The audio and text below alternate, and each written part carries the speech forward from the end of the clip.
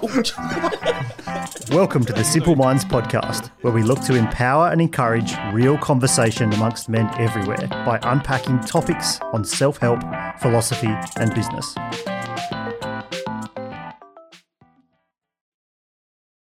Just before we get started, guys, today's topic is a big one, and we talk a little bit about depression and mental health. If you need or feeling an immediate need that you need some help or assistance, please do something right now. You can call someone like Beyond Blue, and I'm sure there's others. I think their number's 1300 22 4636. Reach out to them or someone else. Just let someone know that you're struggling, and I'm sure someone will offer some help from there. Thank you. Good afternoon, everybody. Conrad Francis here. Welcome to another episode of the Simple Minds podcast. I'm joined in the studio with Travis Hato. Hey. Justin Bourne. Sup? And I'm loath to introducing this bloke because he's seriously been wasting my time. Magic Matt Hannam. Hi, Conrad. It's really nice to finally be on air with you. Nice to be here, I think, Matt. Today we're drinking Four Pines Brewing Company's Indian Summer Ale. I love leaving my office. I've got a ton of wine there and I forget it every time, so I swing past the bottle. So this episode costs us more money than what it ever does.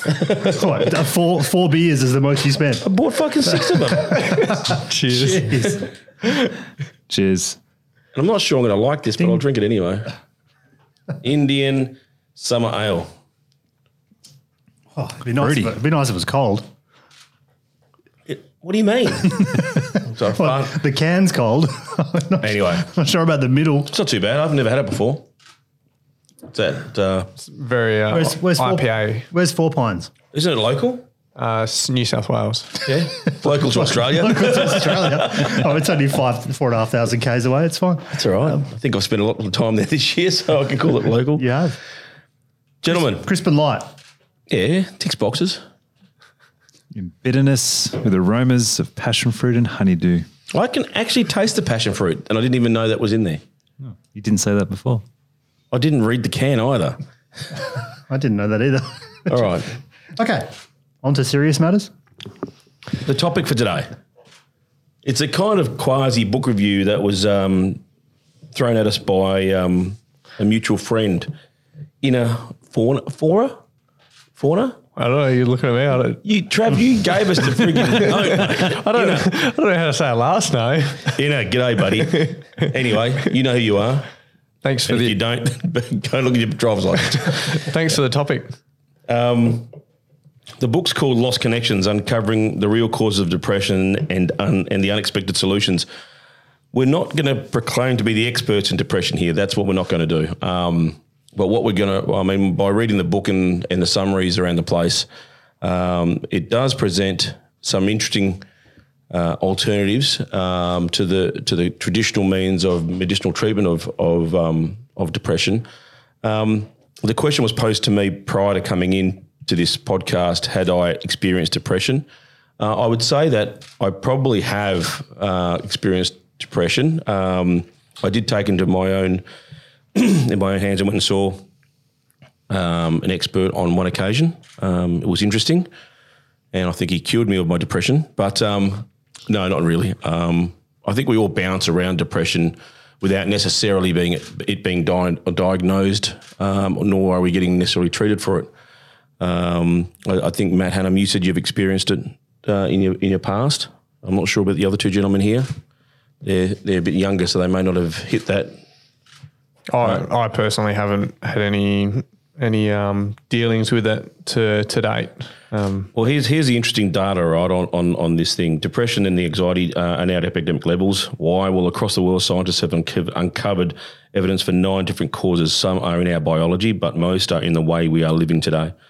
The book, Lost Connections, presents a radical new way of thinking about the crisis. It shows us, once we understand the real causes, we can begin to turn to pioneering new solutions, ones that offer real hope. Some of the data, evidence indicates men are far less likely to seek help for mental health conditions than women. The 2007 National Survey of Mental Health and Wellbeing Study found that the previous year only 27.5% of males with a mental disorder and recent symptoms had accessed services for mental health problems compared to 40.7% of females. 1 in 8 Australian men will experience depression in their lifetime. 12.2 of Australian males aged between 16 and 85 have experienced an affective disorder over their lifetime. That's equivalent to at least 1.15 million males today. And then the last part, men are less likely than females to experience depression and or anxiety. 12.2% of Australian males between 16 and 85 have experienced an affective disorder in their lifetime compared to 17.8% of females. 12.4%, and that's probably down to a recording and reporting perspective, right? Because men don't seek help. But 20.4% of Australian males between 16 and 85 have experienced an anxiety disorder in their lifetime compared to 32% of females. So the numbers are there and they're climbing. And I haven't touched on the suicide rates, which obviously are the extreme extension of anxiety and depression. The question posed by Ina, post reading the book, I'm guessing, Trav, was when people value money and material objects, does it fulfill your life with joy or happiness or create depression and anxiety? And it's an actual interesting scenario because I think there's one chapter in the book that actually talks about the externalization of extrinsic rewards as opposed to intrinsic rewards to help mitigate some of the issues around depression.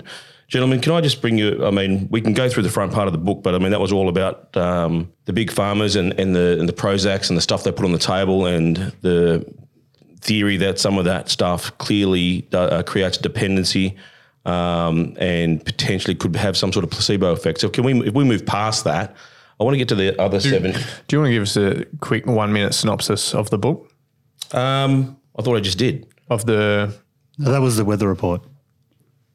All right, well, give me a sec. I've got a 1-minute synopsis. Hey, that was the stats of the data. Yeah. The weather report. All right, so the key message in the book was the pharmaceutical companies have been selling the public story that depression is caused by a chemical imbalance in the brain. Research shows little evidence to support this claim. There are 9 main causes for depression, ranging from trauma and loneliness to disconnecting from meaningful values in nature. Happily, there are also 7 ways that we can heal ourselves, including acknowledging our disconnections and rethinking our values. Actionable advice, practice the sympathetic joy meditation, close your eyes and imagine something wonderful happening to you, for like falling in love. Let that joy flow over you. Next, imagine that the joy happening to someone you care for and let that joy flow over them. It's a process. So the book takes you through the seven processes that help you to reconnect with the things that you're disconnected from that potentially cause aspects of depression. So if we can go through those 7 and talk through those as to how we experience them, because I think we all do experience them in some way, shape or form in our lives, which is probably why we have a healthier balance in our life these days between the 4 of us in this room. And, you know, again, the conversation post this, and I welcome conversation from anybody listening to this with depression as to how other aspects, how their life will be challenged by what we put on the table today. Yeah? Yeah, fair enough, Trav? Yeah, I think that's great. Okay, so there are at least 9 common causes for depression. Thanks, Trav. You're up. Just some administration assistance here. Let's Conrad's got the microphone. Before we go on this, I one want to bring another voice to the table, and I hate to do this, but Matt Hannam, You hate to do it. talk us through your diagnosis, mate. And let's then walk through some of these potential solutions and how these were present or not present in your situation. That is a gigantic question. Well, answer as succinctly as you can. It's not that simple. It's not that simple at all. So you were diagnosed at what age? Well, I guess largely self-diagnosed. But you were taking medication? I briefly took some medication, maybe 6 months tops. I was probably 26, 27. And to rewind, I guess I was about a similar age when I self-diagnosed. Yeah. So to rewind, I worked in a fairly stressful accounting firm environment for probably 4 or 5 years, and I left to change jobs, which in a way was there was nothing particularly wrong at the time, but I left to switch jobs, and I was looking for a different opportunity, something that I found a little bit more meaningful. I got ill, and I had a cold, so I started this new job, and I had a bit of a cold, and it sort of progressed to. I haven't told this story for a long time, so it sort of progressed to being like very much the flu, and it was almost 6 weeks, 8 weeks, and I sort of took a couple of days off, which went against everything in every fibre in my being about taking days off when you've just started a new job and things like that. But I had to take a few days off, and I struggled through work, and I just didn't fully recover, and I went from being a 26-year-old healthy, fit young man that was active and doing a lot of things to being able to barely drag myself to the desk at work in the morning. And a lot of challenges came from that, but I guess it came from a distrust or a lack of faith in, I think, my physical body, and that progressed to some fairly significant anxiety, or full-blown anxiety disorder, to be fair, and I experienced patches of what I consider to be mild, but what I consider to be depression over the next couple of years, because this was 2 years worth of saying I was unwell. Let me hold you there, because it's actually very interesting. I mean, Harari does say that there's 9 causes of depression, but there's 7 ways to reconnect. And one of the ways to reconnect, the first main cause of depression is a disconnect from meaningful work, so therefore a reconnect to work that's meaningful. So you said earlier on that, you were between jobs and you're looking for something that's more meaningful. Well, I'd already made the move. So I think it was, if I was to analyse that piece of the equation, I think it was more the release or the changing of circumstance or significant change in vocation that helped form part of, I think, the illness, but it just continued on from there. I mean, I think I was put on antidepressants probably 12 months into that process at one point as something to try by a doctor. I found it very frustrating at the time, because I was trying to seek people to assist them. I mean, I really had been diagnosed with chronic fatigue and a few other things sort of before it went to the point of saying, oh no, you've got depression, even though I feel like it's all very much related, or I felt like it was in my experience. Well, how's this for a stat? From 2011 to 2012, only 13% of people described themselves as being engaged by their work. One of the most thorough studies to examine how our work affects our health was conducted by psychiatrist Michael Marmont in London in the 1970s. After studying 18,000 British civil servants, Marmont discovered it wasn't the bosses with big responsibilities who were more prone to heart attacks, but that those bosses were 4 times less likely than others to have a heart attack. To find out who experienced the most stress and depression, Marmont looked at people with the same pay level, status, and even the same office workspace. The results were clear. Those with less control and authority to make their own decisions were more likely to be depressed. Pretty fucking damning. Oh, it's very damning. Yeah, look, it's sort of half a story there, I suppose, that I've shared. But the point is that it's. Well, I felt at the time, and this was probably 12 years ago, there was really difficult to find information and find a way to sort of help myself at the time. I think it's probably a little clearer now. I don't think you weren't in any different spot than I was. I was at the end of a relationship. I was changing businesses. There was lots of upheaval. There was a lot of disconnection in my life. And you sit there and think, well, what the fuck are you living for? You're in that real dark space. Have you two got anything to add to that? Look at them, the two little friggin'. Well, yeah, I mean, I'm similar to Hato. I wouldn't say I've ever really experienced depression. I mean, there's been moments where I thought it was borderline, like maybe super mild, but it's very short-lived. And I've questioned, like, is this what depression feels like? So, it's really hard for me to comment on that aspect of it because I haven't lived it. I can definitely comment more on, I guess, because without trying to digress too much, one of the synopsis kind of put depression on one end of the scale and then being secure about yourself on the other. And I can definitely talk about my journey to becoming more secure, which is kind of that path to more self-acceptance and more self-love.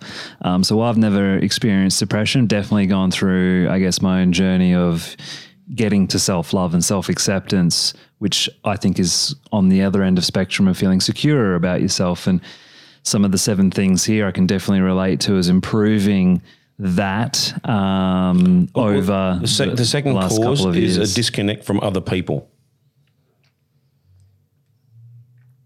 Does it resonate with you, Matty? You just cut him off. Yeah, sure. Yes and no.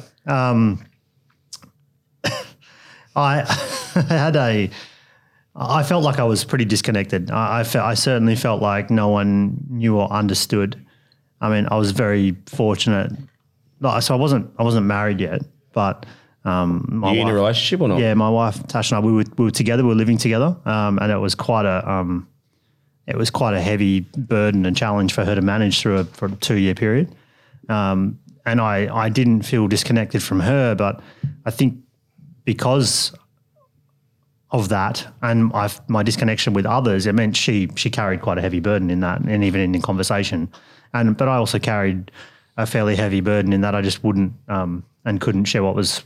No, I'm talking even just about my physical state, like my genuine physical state at the lowest point during that.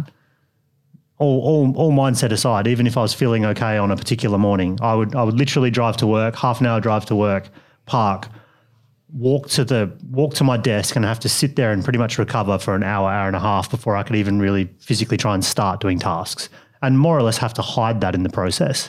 That was the extent of my physical. I had to start walking laps of the oval across the road from my house. Like, I'll just do 1 lap today with my dog, and then I'll just do another lap and see if I can go a bit further tomorrow. I mean, that was the extent of where my physical condition was, all things aside. So, and most people I came across that I tried to share it with found a difficulty in understanding it and therefore connecting with it, and didn't really want to necessarily feel or hear that I was in that level of pain and struggle. So it was often fairly superficial in the response, not because they didn't care, but just because they didn't know how to manage. So I was like, just get on with it, or have a cup of tea, or whatever. This might solve these things. So And then did that add to the frustration because there was like kind 100%. of no clear end outcome of what was actually going on? 100%. And I searched long and hard for information and like-minded people and ways that I could work myself into help. I see the reason why, and I'm not by any means educated here, but why I feel like I was mild in particular is that I never had contemplation of hurting myself or anything like that, other than what I was clearly doing to myself to an extent with my physical condition. So I've never I never had that or never got to that position. Even when I was in a really dark place, I always had hope and always had a direction. So yeah. So just to further talk about this, the second cause being a disconnect from other people, I've got a few mates of mine going through challenging relationship situations at the moment, some separations, and some of the conversations are around loneliness and how real that is. And I guess I take it for granted because I'm fairly busy with what I do these days, but I do understand what that means. It's interesting because this chapter talks about loneliness. It's got here, loneliness can play a big role in feelings of stress and depression. Neuroscientist John Cacioppo showed how loneliness Cacioppo, I think it's how you say his name. It is now. Yep. How loneliness directly contributes to increased heart rates and high levels of stress-related hormone cortisol. In his studies during the 1990s, Cacioppo found that acute loneliness causes as much stress as being punched by a stranger. Both has happened to me. It's pretty, like I said, it's pretty interesting when you look at what some of this research shows. I mean, just on loneliness as well, something that kind of came to even what you were just sharing with Matt is like you can still have people around you, but you can still feel extremely lonely. 100%. Yeah, 100%. And I like, you know, running business, I feel like there's moments of that where if you don't surround yourself with people, it can feel extremely lonely. Having people around you versus serving other people, I think that's a very big key. I was very lucky. Like I said, to have basketball around me a large part of my last 10 years, and very distinct difference to me in my earlier life, and I probably also felt equally somewhat depressed in my teenage years. I really didn't feel like I had much to serve then, but you know, in the recent challenges in my life with relationships and the like in business, I've always felt like I've had something that I've been operating from a serving space with. So I think that adds value to the network you have around you. Potentially. Look, I credit this period, which, you know, and this challenge that I've been in my life with my entire drive now. It's to me, the suffering that I went through that period was at such a depth. And I'm not going to debate levels of suffering for people. For me, it was extreme for, and during different levels for roughly about 2 years until I went to the point that I said, you know what, I think I'm okay now. Like, so it was physical, it was mental, psychological. I guess all these things were challenging me, but I now credit it for being the single best thing that's ever happened to me, and is probably the only reason that I have a drive. Well, you've got more perspective from it at the moment. You're a few years off it, right? So you're looking back at it. I'm over a decade off it. So it's harder when you're in the eye of the storm, though. It probably took me 3 to 5 years of feeling better to start to really truly feel the complete level of gratitude for having been through it. Because I have a level of awareness now that, and don't get me wrong, that doesn't mean I don't feel like even potentially mildly depressed or something like that at the time. You know, in the last decade, I'm not saying that I just had this period and then it just disappears, because I think we've got ways of doing things, or disconnecting and connecting with things, and finding a way to, you know, modify what's going on in our chemical states ourselves. Because it obviously is possible. We can influence these things. Medication can also influence, but as I said, it's taken me. It took me at least a few years to get my head around it, and then it's genuinely probably the core driver of why I do what I do, and it's still even one of the core drivers that changes my, you know, couple of degrees of orientation every time I feel like I'm slightly off course, because my challenge then is, well, hang on, I want to be impacting and helping other people, you know, whilst helping myself that are going through similar things. Am I doing that? And that's a question that comes back to front of mind very quickly, because it was a challenge. And I don't even necessarily, I can't think back and even fully experience where I was, because I was in such a haze of, you know, physical condition from what I'd done to myself, that a lot of it's a blur. And as you say, JB, I'd be in a room, but I wasn't really in the room with everyone. Yeah, being present. Third cause of depression is a disconnect from meaningful values. And this is interesting. All being business owners in the room here, all have done some level of work on vision, mission, values stuff. To add value to what it is you're doing, to articulate what it is you're doing to your staff, your teams, your clients, yourself, while you get up in the morning and do what you do. I mean, I know this business that I've got now that has had more direction in that space and values, and the values are an extension of who I am, has done really, really well. Maybe it is coincidental or synchronistic. But how do you guys see values play out in your lives? I think it's a really strong one to put it into a business sense. If you don't have values to speak to and to align, orientate yourself with, then you do become a bit of a shambles as a business. And, you know, personally, I can see that happening probably earlier on my years when I was 19, 20, 21. I didn't really have my set values in place that I really wanted to live my life by. And the way I treated people and the way I treated myself was definitely, look back on that.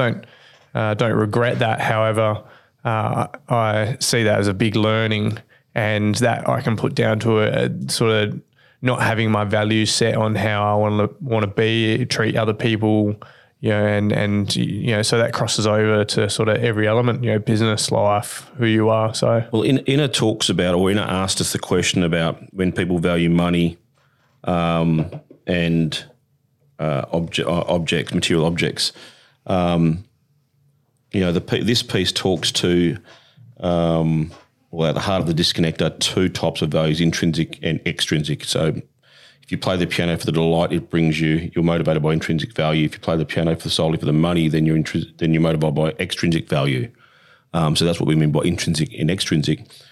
Interestingly enough, psychologist Tim Cass conducted multiple studies showing how the more consumer-minded and extrinsic valued people are, the more depressed they become. Meanwhile, those focused on intrinsic goals such as helping others or becoming better musicians for the sheer joy of it saw a significant boost in their mood. Well, this one's quite fascinating to me, particularly just with a few conversations recently. And I've got a friend who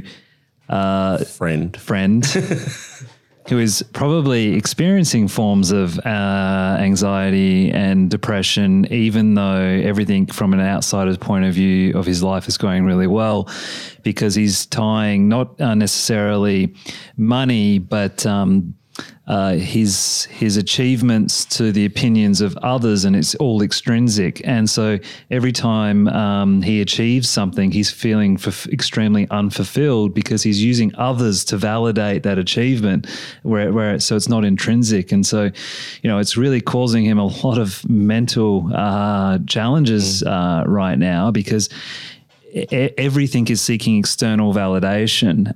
So it's not even just, it can be money. I think it can be like achievements as well, because it talks about here, what is the motivator as well? Like, be aware of your motivations and keep questioning where, you're spending your time and your money or what you're going after. And so even with some of the work that we've been exposed to recently, one of the biggest things that showed up for me was understanding your motivator, why you're doing what you're doing. Because even in myself, the first 2 years of business, I just wanted to hit $1 million revenue. And I share this story, and I literally, I hit it. And I just remember feeling completely like underwhelmed, unfulfilled, just like it probably was the closest thing I've had maybe to depression. I felt really shit, tired, exhausted. Like what was the point of all of this? Because it was just that milestone. And it was, is then now, and I've been flipping it to work on service. And you talk about service, and the advice given, well, not advice, but suggestion was like flipping to what are your intrinsic values or motivators to what you do. Well, he says here, the key to reconnecting with meaningful values is to be aware of your motivations and keep questioning where you're spending your time and money. This will help you focus on what's truly meaningful to you. Tim Kasser, the psychologist we were talking about earlier, has taken his own research to heart by finding a peaceful 10 acres of land in Western Illinois where his family can focus on gardening, activism, volunteer work, and the things that enrich their lives. So he clearly took some of his own medicine. The fourth cause of depression is a disconnect from childhood trauma. This is a pretty interesting one. There's a lot of data in this chapter. But suffice to say that what a child defines as trauma is actually very interesting compared to the older you get and the different perspective you give yourself on some of this stuff too. So I'm not saying that childhood trauma isn't real. I'm just saying the distance you create from it and the opportunity you get to give yourself some perspective over it may give you or shed some light on top of it. And that's fair to say for some of the work we've all done in recent times. Anything to add to that, gentlemen? There's an example he talks about here in the 1980s where Dr. Vincent Folletti conducted a remarkable study on obesity that showed how a disconnect from our past traumas could lead to depression Interestingly, Dr. Folletti didn't set out to make this connection. Instead, his study involves seeing if an extreme fasting diet could help a group of obese people to quickly and safely shed weight. At first, the results were impressive. One woman named Susan went from 408 pounds down to 132 pounds. But Folletti was surprised when Susan and others quickly put the weight back on, sensing there was something else was going on. Folletti began talking to the participants about their lives. He was shocked to discover that 55% of them had instances of sexual abuse in their past, and that it was immediately following these events that they began putting on weight.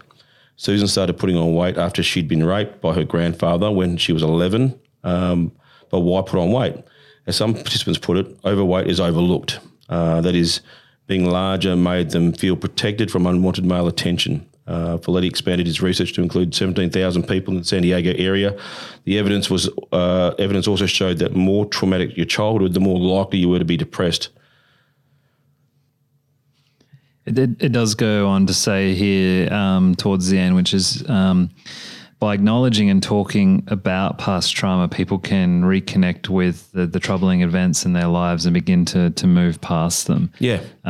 So that's really fascinating. And I find that really fascinating due to some of the other work that we've done and through some of the other instances where you've got to acknowledge what has happened and what's going on before you can truly move past it. So that's fascinating to me. Yeah, I think that's what I was trying to touch on earlier, is that, you know, if you revisit it now, the perspective you get should be different.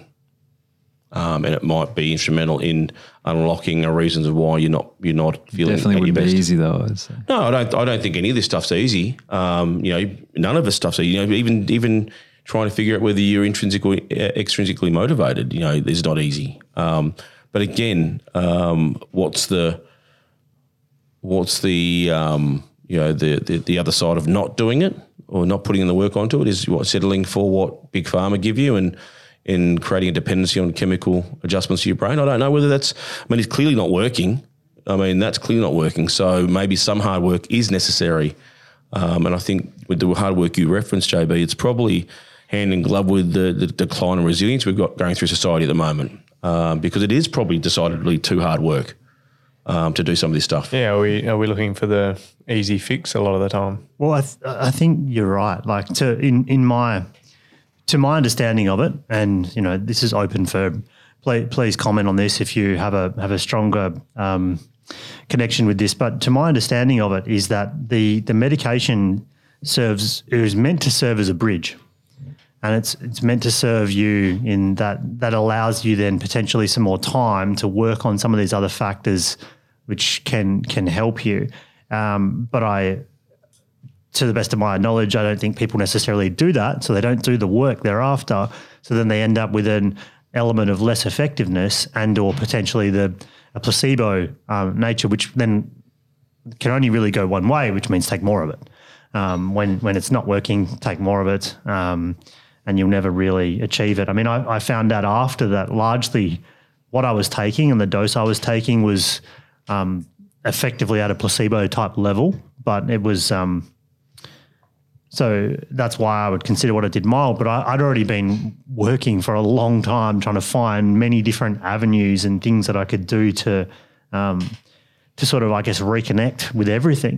We did things like, I've got a dog, as little as that sounds, it's a massive thing. There's always this, this extra, another life in the house and someone that needs you to be responsible for them, and, worked on many different health factors. And I went down an Eastern path as well. I started doing acupuncture, scrubbing, many different forms, and talked to a lot of different people about a lot of different philosophies. And some of that stuff we talk about here on this podcast, and that's where I guess it started for me, because I was going to say, what was the tipping point for you? There was no help. As I said, I got sick, and then I went to the doctors, and they said, no, it's just like a flu, and then it just didn't go, and I just maintained being sick. 2 or 3 or 4 appointments for 3 to 7 minutes with my GP. Got me nowhere, so I had to start looking in other directions, and that's what it was. What was the tipping point to make yourself the journey to become secure again, to secure yourself? or to, happiness? There was no tipping point. I never didn't want that, so to speak, unless I'm not hearing the question right. Highly likely, but we'll persist. Well, explain the interpretation of the question. There would be a tipping point. It's obviously whether it's magnitudinal or not. I mean, it's irrelevant. I mean, there'd be a reason why you chose to come out the other end. Well, I always knew I would. That was my expectation. That was my hope, and I had faith. At times, it was darker than that in view, but I always still believed that I would move through the process. I don't think there's such a thing as a cure, or I think it's moved through the process. But no, I very quickly started to look for different things. I mean, I couldn't understand how no one around me, including I guess my GP or multiple GPs, I'd never experienced them not having the answer before, if you know what I mean. So I had to start looking for other things, and it wasn't as prolific as I'm sure it was prolific to an extent, and certainly in measuring back, but it wasn't as prolific as it is now. I mean, we weren't all talking about mindfulness and meditation, and there wasn't Calm apps, and there wasn't this stuff wasn't. It's isolated, man. I had to go dig out, and some random guy somewhere would give me a CD for a mindfulness CD, I had a cassette. No, mate, I'm not 104. What's that? But you know what I mean. Like that stuff wasn't. You're right. It wasn't available. Like or I didn't know where to find it. The kids these days have got everything on their fucking phones, man. I'm absolutely fucking seriously jealous. It's all free on your phone. That was not they're the most fucking soft-minded. I had to go visit some kooky dude in like some random suburb somewhere and line up out the front of his house to like have an appointment for stuff. Was it Conrad? It wasn't Conrad. It wasn't Conrad. Hang on, but true. Like this is sort of stuff I did because I was searching for anything that could give me another percent better or closer. Let me tell you what you should have watched, all right? Because One Flew Over the Cuckoo's Nest. The fifth cause of depression is a disconnect from status and respect, and the sixth is also a disconnection from nature. There's a great piece on here about observing baboons and bonobos, which I think you should be watching a David Attenborough documentary on Matty Hannum. You might find some answers there, but. This is probably why Travis Haydo's not fucking depressed, mate. Because he's a genuine tree. He looks like a ranger. And he's a tree. People study baboons, bonobos and orangutans, but more importantly, there's the part I want to talk about is a lady by the name of Isabel Benchke. In her 20s, she studied the nature of human beings. It witnessed how bonobos in the wild cope with stress when they stop grooming and sit apart from each other. So he stopped grooming a long time ago, mate. So when they stop grooming and sit apart from each other, it's clear that they're depressed. But when they're taken away from nature, things get much worse. They'll scratch their head till they bleed, howl, rock back and forth. Nature is so important to us. Studies show that people in greener neighbourhoods experience less stress and despair, while immersion in nature reduces obsessive thoughts and boosts concentration. So... and again, the way we live and the way we work, we're not setting ourselves up for a good crack at it, right?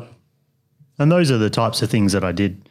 And there isn't one or even three or five. Bonobos. No, I don't even know what a bonobo is. I went to the beach every day, and I went and I started walking, and then I started running again a little bit on the beach, like whatever it was. But I just did every little bit that I could.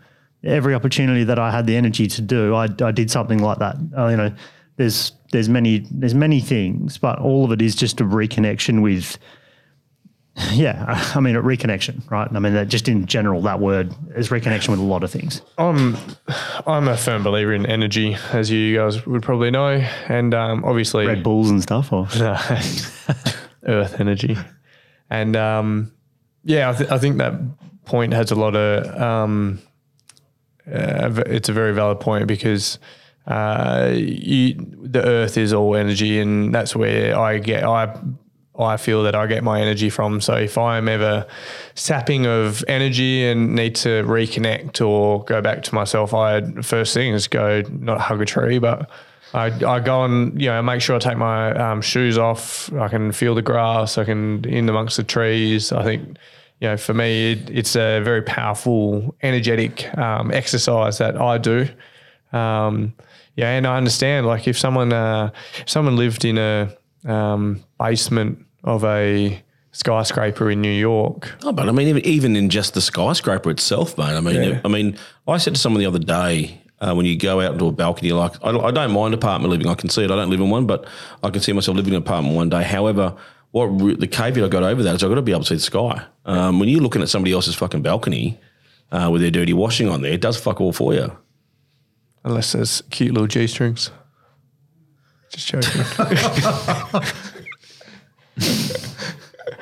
Where does one take that? I'm getting depressed. The seventh cause of depression is a disconnection from a hopeful and secure future. This is another interesting, and this book is amazing because the statistical research that's presented in each of these chapters is absolutely mind-blowing. And I'm not doing it any justice because we're not going through all of it. But there's a piece in this chapter which talks about, I'll just read it to you. In 1973, the Manitoba town of Dauphin was home to an experiment that provided people with an automatic minimum wage equal to $19,000 a year in today's money.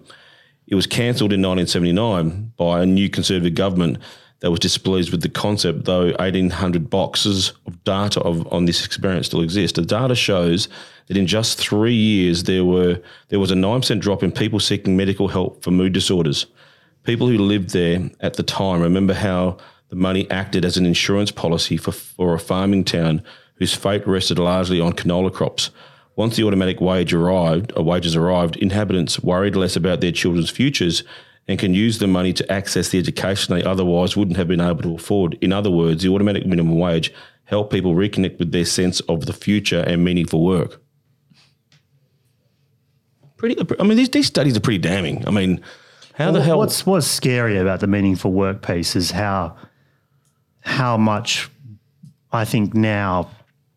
I work for a lot less than $19,000 a year, let's be honest. No, well, forget the money bit, but I think the challenge that we have now is there's such a high bar for what's considered meaningful work. But is that the problem? I think that comes down to the extrinsic or intrinsic motivating factors, exactly. Right? So I think it is a problem because, and we've heard about this, like Coach Wooden sweeping floors or whatever, we see, I think the current sort of couple of generations or the bottom half of the workforce at this point in time is has very lofty, Instagram like style goals and what good quality work is. And I think sometimes they don't necessarily have gratitude and see the value in any and all tasks, and having that ability to flip it round on yourself and just be like, no, I'm going to do whatever I'm doing and enjoy that to the best of and I can move in another direction if I want, but I'm going to enjoy the work and make it meaningful. And I think that is one of the biggest challenges we've got, because how is this going to do or be anything other than get worse? Well, I get it, mate. I know people that are janitors or people that clean up rubbish for a living that love what they friggin' well do. So it is, and we'll probably talk about it in future episodes, I think we've always talked it in past episodes. It's how you see the problems of the world or the issues in the world. If you change the way you look at something, what you look at changes. Who are you quoting? Dave Clare. I think it was Errol. It's not Errol either. No, it's not Errol either, but Errol did say it. Gentlemen, I'm just mindful of time. I want to get through these last few episodes, these last few pieces, because they're really important. I think just before you go on that, and similarly again, I think we've shared on this as well, but what you just shared through that experiment, when you've got your finances under control, the mental kind of freedom that you feel and the anxiety that you don't feel is paramount. And I think, when you're stressed about where you're going to pay that next bill or this or that, and a lot of people overextend themselves for external motivators, I think that's one of the biggest things a lot of people could take a long, hard look at. Yeah. Well, Conrad, you must see a lot of that within your finance. I see a ton of it, mate. Yeah, 100%. And surely that would be a big contributor to quite a few people. For sure. And sorry to cut you off, but that's all right. I did a JB, so yeah, no. But to add to that, before you answer, like this whole notion of credit cards and the way we operate with plastic and extra levels of debt, like what we constructed for ourselves in the earlier part of this century was this industrial revolution, which put people in a state of employment, which allowed them to have a stable, consistent paycheck, which to allow them to just go and focus on work without having to have those concerns. We've now moved into this shift where consumer debt is rife. Yeah, and that's changed because all of a sudden these people aren't just running their process. Mate, I'll quote Jocko, mate. Discipline creates freedom. Now, did the credit card create the consumer debt? No. Humans created the debt. It's how we use everything in this world, mate. It's not the things themselves. Well, neither it's good. Actually, the notion of being employed is something that I don't enjoy myself. Well, but it serves some people, right? I mean, some people are very, very competent followers. And, mate, to have the businesses we have, we need people like that. And I don't fundamentally have a problem with it. Yeah, I'd love them to take the ownership that I have, but they don't take the risk that I take. But yeah, let's not get confused here. Nothing in this world that's been developed and created or innovated is designed to impact us negatively. We make that choice. The second last chapter talks about the gene changes in the brain, and again, I mean, I'm no expert in this, but I mean, I will talk to the statistics that's talked about here. So the title's called Genes and Changes in the Brain are the Final Cause of Depression, but their influence is limited. And I think that's the interesting piece here. Research shows that the genes account for 37% of cases of depression. To put that into perspective, height is 90% determined by your genes, while that percentage drops to zero when it comes to determining your language. So genetics play a relatively small role when it comes to the causes of depression. That to me is a very interesting scenario because a lot of things I've heard about depression, and my grandmother has struggled with depression and prior to her death did struggle a lot with depression, and I was scared that it was genetic, and I was wondering whether it would show up in my mum or in myself or my sisters, or my sister, my brother. It's a massive problem in older people. Like it's a huge problem. Yeah, it's not just it's a problem at many levels, but it's a big problem in older people.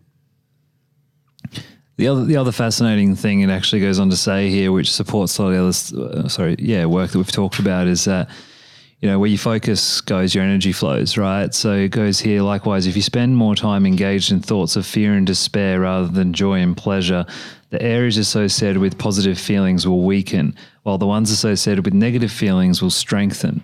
So that kind of your focus becomes your reality, which is super fascinating. That's touched on here as well, which is a common thread that we've talked about in the past and we'll probably continue to talk about in the future.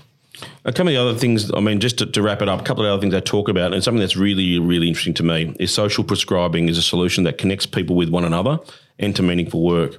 And again, there's some great examples here talking about Dr. Everington.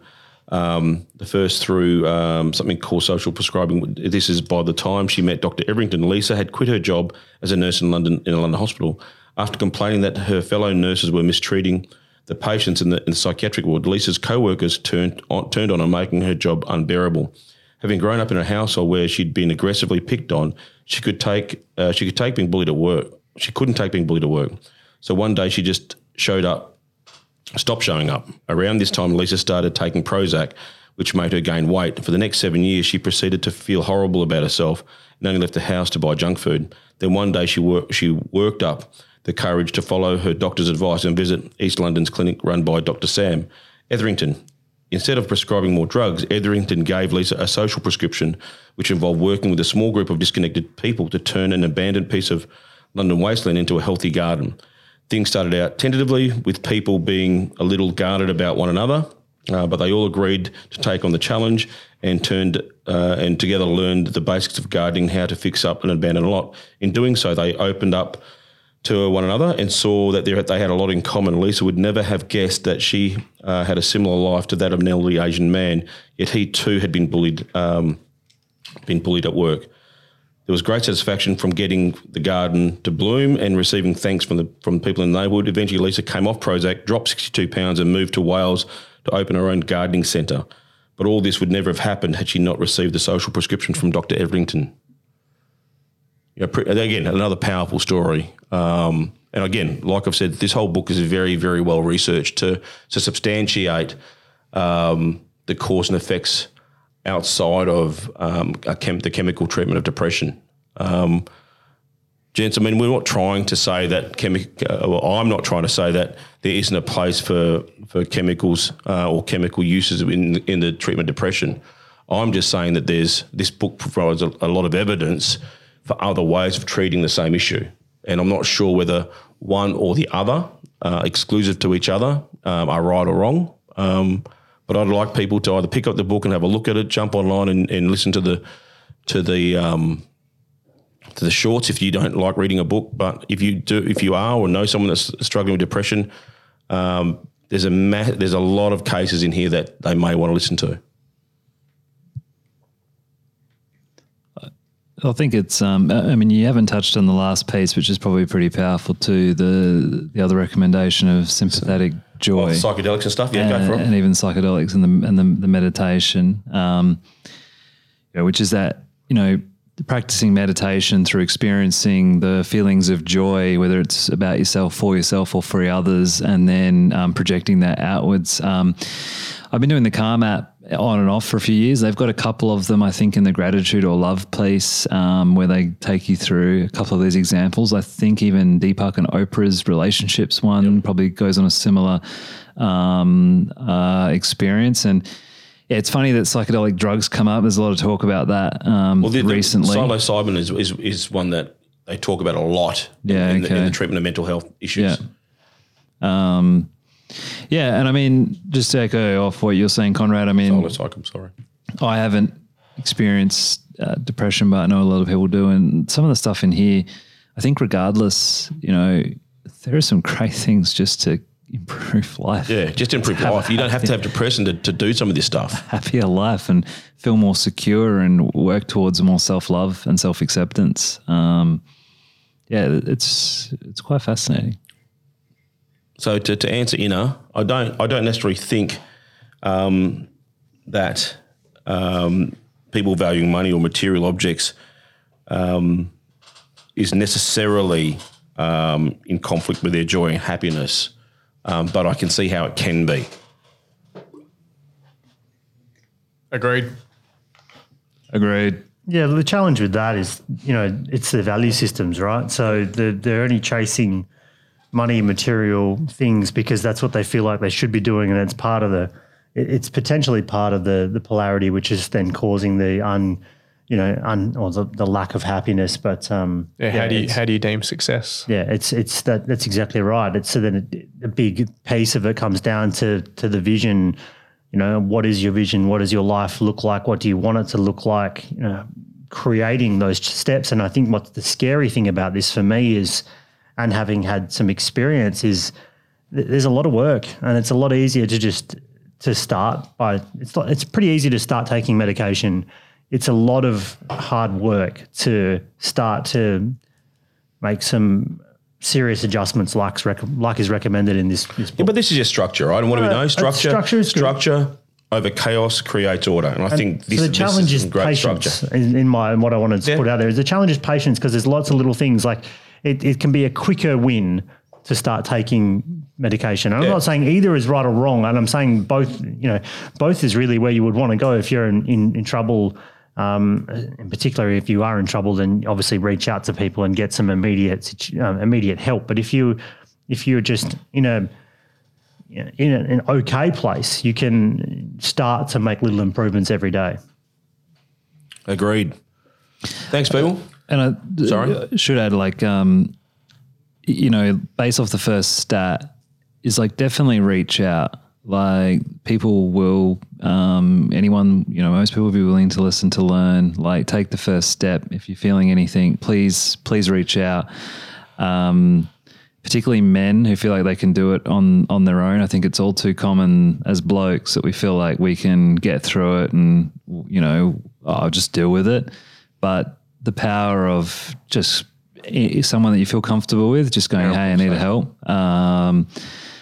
That first, again, coming back to the effort, that first step will then cascade into many other steps, and you'll realize that probably a lot of other people around you have gone through something similar, and or if not, they know people to be able to help. So take that first initial step, please. Cool. Gentlemen, it's been a pleasure. Thank you. Thanks for the opportunity. I think we just sign off now. We don't have to say anything. Bye. See ya. Bye. Thanks for listening to the Simple Minds podcast.